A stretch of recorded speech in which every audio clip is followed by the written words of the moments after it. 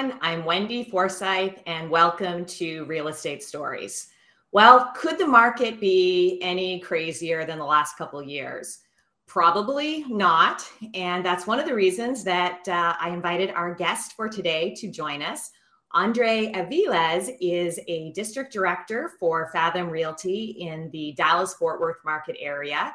I'm going to invite him on to join us, and then we're going to talk a little bit about this crazy market and how to win offers. Andre, thank you for joining us. Hey, everybody. Andres here. So glad to join you. How are you? I'm doing great. Good. So you've been doing some great work for us. You're one of our leaders in the Dallas-Fort Worth market here at Fathom Realty. And one of the things that you did recently that hit my radar did so through a Facebook post of one of our agents who was giving you major props for a live training session you did locally in your market to help our agents navigate and strategize around winning offers in today's market. So thank you for agreeing to come on the podcast and join some of those or share some of those strategies that you shared locally in that training class. Of course. So glad to be here with you guys. The class was it was a seed that was planted by one of my newer agents. They didn't have a class where offers were in comparison to the offers they were submitting. And so the structure of the class was a little different. I brought in some of the different products that our Encompass Lending mortgage company offers, which is the Ribbon program. And I also incorporated some of the as far as other things in the contract where we don't necessarily address, such as prorations for the taxes. And I talked about that briefly in the beginning of the class. And then I broke everybody out and into the individual groups. And I said, you know what, we're going to simulate a multiple offer situation. So I pulled an MLS today or that day. And I broke out and gave everybody the same buyer saying, hey, you have $75,000 in the bank. Here's your pre-approval. Here's everything you need to submit this offer. Right. I had them write down the main points, important dates such as option fee, option period, earnest money, offer amount, of course, and financing. Then I broke it out and put it on a whiteboard, and they were able to see individually where their offer stood against everybody else's offer, to see what their competition was, right? Right. Whenever we're submitting offers, we don't really get to see the other side. We don't get to see what we're up against. We just know what we know, and that's about it. So when I came up with this class and I put it together, I was really excited perspective. And I acted like the listing agent, and we just talked about each offer and why one was stronger than the other and different strategies throughout. I love it. I love it so much. I wish I had been there because that is just magic to kind of see that happening. I mean, that's the best way to learn, right? Is through that sort of simulated role play. And I've always said, as I've, talked and worked and coached agents over the years, that you want to be like ready for game day, right? So role play and, work with, work on your skills before you're in front of a live buyer and a live seller. And you set that up so greatly. So I want to dive more into some of the takeaways from that, but let's backtrack just a second. And I would love if you could tell us just sort of your real estate story. So like what brought you here to using this creativity and bringing such great value to all our Fathom agents? So I was licensed at 22, and even before I was licensed, there was a girl, just like any story, right? There was a girl, and this was back whenever Chip and Joanna Gaines here in Texas and Waco area was big on HGTV, and I always wanted to flip a house, and she wanted to go to school for interior design. And I said, you know what? Well, then let me go ahead and get my real estate license. That obviously fell through the relationship, not the real estate side. This is a real life story, folks. is a real life story. Yes. And so real estate, I ended up not getting a college degree and just continuing the path on real estate because that's it's my favorite thing to do. I found my passion at 22 and I didn't realize it. But so fast forward, I started at a property management side of things and what it cost to do the basic repairs and maintenance on a home. Then I found Fathom a couple of years later through a transaction that I enjoyed doing the transaction with the other agent. She introduced Fathom to me and she just said, "Hey, what are your splits like? Blah, blah, blah, blah, blah." And we talked about that. And a few months later, the rest is history pretty much. That's amazing. I love that story. Sorry about the relationship, but the rest of the story is amazing. Mm-hmm. Thank you. So you joined Fathom as an agent, and then you moved into a leadership role later. Mm-hmm. Correct. So tell us a little bit about like what you do today at Fathom and what that progression has been from agent into your current role. Oh man. So about a year ago, actually, April, Jeff Robertson reached out to me and he said, "Hey, Andres, we're looking for district directors. Have you ever considered really having the position and being in that role?" And I thought about it for a little bit and I'm a younger agent, right? I'm not as experienced as most in this industry. I sat and thought about it and I pondered it for about a week or so. Of course, my answer to him was yes right away. But after I said yes, I was like, wait a minute. Hold on. Is this real life? What is happening here? Went through the interviews and man, it was in Fathom from pretty much the ground up. It was wonderful. And having those conversations with them made me feel like, yes, this role, being the district director over at Collins Southwest, is a really good fit for me. I started the position in August of 2021, and now I have agents, and that day-to-day looks like phone calls, emails, support, helping them strategize branding, marketing, what's effective, what may not be as effective as other things that they may see, where to strategize and put their money at or put their money into. Yeah. And making sure that their expectations of that marketing are reasonable, right? Because in this business, you don't know what's working, you don't know what's not working. Yeah. And the only time when you know it's working is if you're tracking it, and very rarely do new agents track their progress and track where leads are coming from. And so one thing that I am really big on is relationships. I'm big on relationship building with my clients and my agents.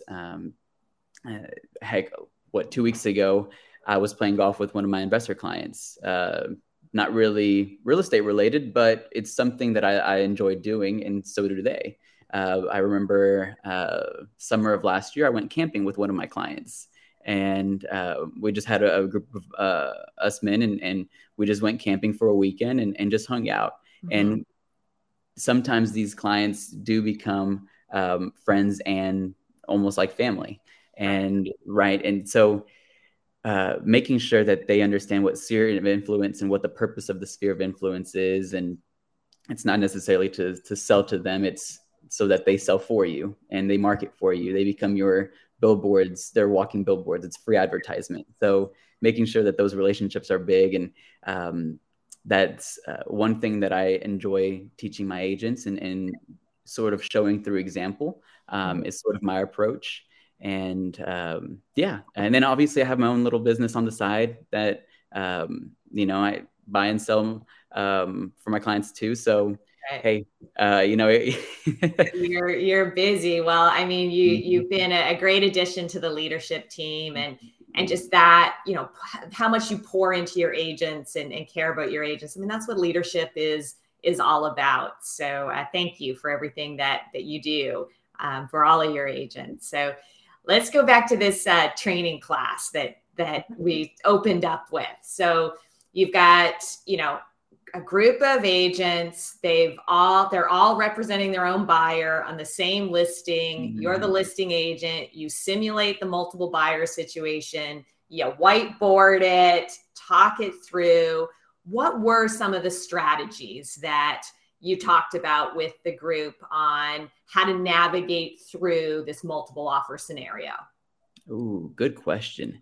So some of the strategies is ultimately beginning the conversation with our buyers, setting the expectations with the client that they know the main points of the contract. Well, make sure that they know the entire contract, right? They know what they're signing, right? Of course, we always tell them to read. Of course. Right. But what a reasonable option fee is, right? A year ago, maybe $250 for 5 days was reasonable. Coming to a more aggressive market, it's maybe $1,000, $1,500. But how in the world do our clients know what's reasonable and not reasonable, or competitive and not competitive, if we're not the ones teaching them? Yes. Right. And our job is to adapt to the market, not the market. So my conversation and my training began with, okay, so how do we set the expectations with our buyer? One of the things that I do in my own with my own clients is I sort of set the expectations for the option or the due diligence fee. In some other states, I say, hey, it still goes towards the price of the house, but if we terminate for any reason, this is gone. Right. Earnest money, I sort of put it in layman's terms, is a refundable deposit. And there's certain contingencies where we can opt in or opt out of to make sure that it is refundable. Obviously, the more contingencies we have, the less aggressive our offer is. Right. So that right there, that minute does a great deal for me in my personal business where, okay, what am I comfortable losing? And what am I comfortable not losing? Yeah, and sometimes you're setting the expectation right there. And I loved what you said. I actually sort of jotted it down that like it's our job to adapt to the market and then to educate our clients on where we are. You've used the phrase a couple times, like aggressive, right? That is an aggressive market out there, and buyers need to be aggressive in preparing their offers. And I think that is a really accurate phrase to describe the day-to-day for most agents across the country right now. Right.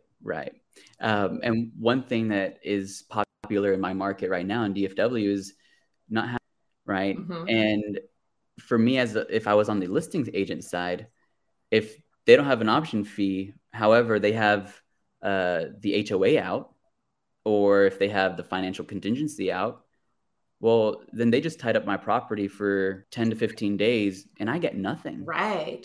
Is it not worth a 1 or 2 day option? If isn't a 1 or 2 day option with some money better than a zero option with zero money? Yes. And so that was another thing that I talked about is don't hesitate just because other people are doing and they're just waiving the option period. That doesn't make that offer stronger. There's still an out, right? And so it's not our job to only educate the clients, but also educate the listing agent at times. Interesting point. So elaborate a little bit on that. How do we have to work with that listing agent? Because I hear a lot of challenges that agents, who are on the buyer side have with their listing agents. So what advice do you give your agents on that? So ultimately, it's a matter of building that relationship with that listing agent, right? In the beginning of the show, I mentioned, hey, relationships are key with me. The listing agent, making yourself known, just saying, hey, are there any offers on the property? What are your clients looking for? Obviously, what they net is very important to them. However, are there any other terms that they are looking for? Or do they need a lease back? Do they want to keep the refrigerator? Are they wanting to leave everything? Trying to make known that you're trying to meet the listing agents and their clients' needs, right? Once you do that, they'll let them talk. Let them talk and talk and talk, because they might like you and give you information that they may not need to. Right. Right? But this is your time to build that relationship with them and they see the offer come through. And it does have a few different things, such as a 1 or 2 day option with $1,500. That might stand out to them. Another thing that I taught in that class is the proration segment in the, or section in the contract, where in the TREC contract, it's section where the title company automatically prorates the taxes for the seller to credit the buyer. Mm-hmm. There's not an opt-in or opt-out. There's not a checkbox. There's not a number that you put there. It's just a section in the contract. Now, you can go in and if both parties agree, you can omit that in special provisions. The terminology that your broker in charge or your district director allows you to put in there to omit that section. What that does is not necessarily just allow the seller to net more, but it also allows you to come off more of a professional and letting this listing. I'm a buyer's agent, but I know what I'm doing. I know how to make myself stand out. Mm-hmm. And you're dealing with a professional, not someone that's just waving an appraisal and just hoping for the best. Right. I know what I'm doing, and you need an agent that thinks outside of the box in a market like this, especially when you hope to have a strong agent on the other side that you do have a positive relationship with, right? Yeah, absolutely. I think those two things are the main points that I made in the training.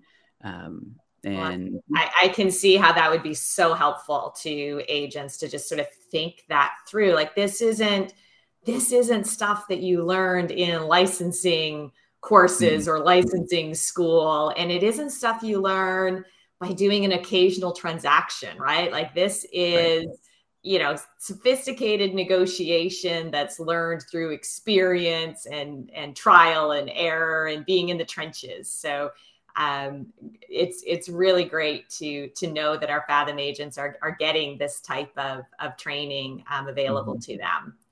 Yeah. So, we're in the midst of this crazy market. You mentioned kind of, the progression for you from, starting as, when you started your career to, where we are now. Like, what do you think is going to happen in this market in the next, let's say 12 to 24 months? Ooh, man, that's a good question. Where do I see this going? I don't think the interest rates are going to slow down anytime soon. I think it's going to progressively increase a little bit. Mm-hmm. And what that's going to do is allow for multiple offers to be less often, right?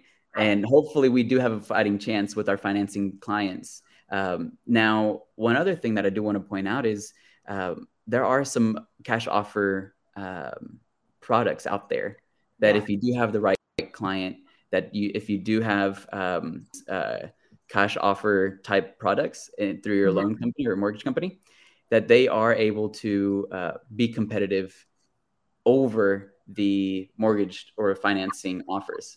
Right.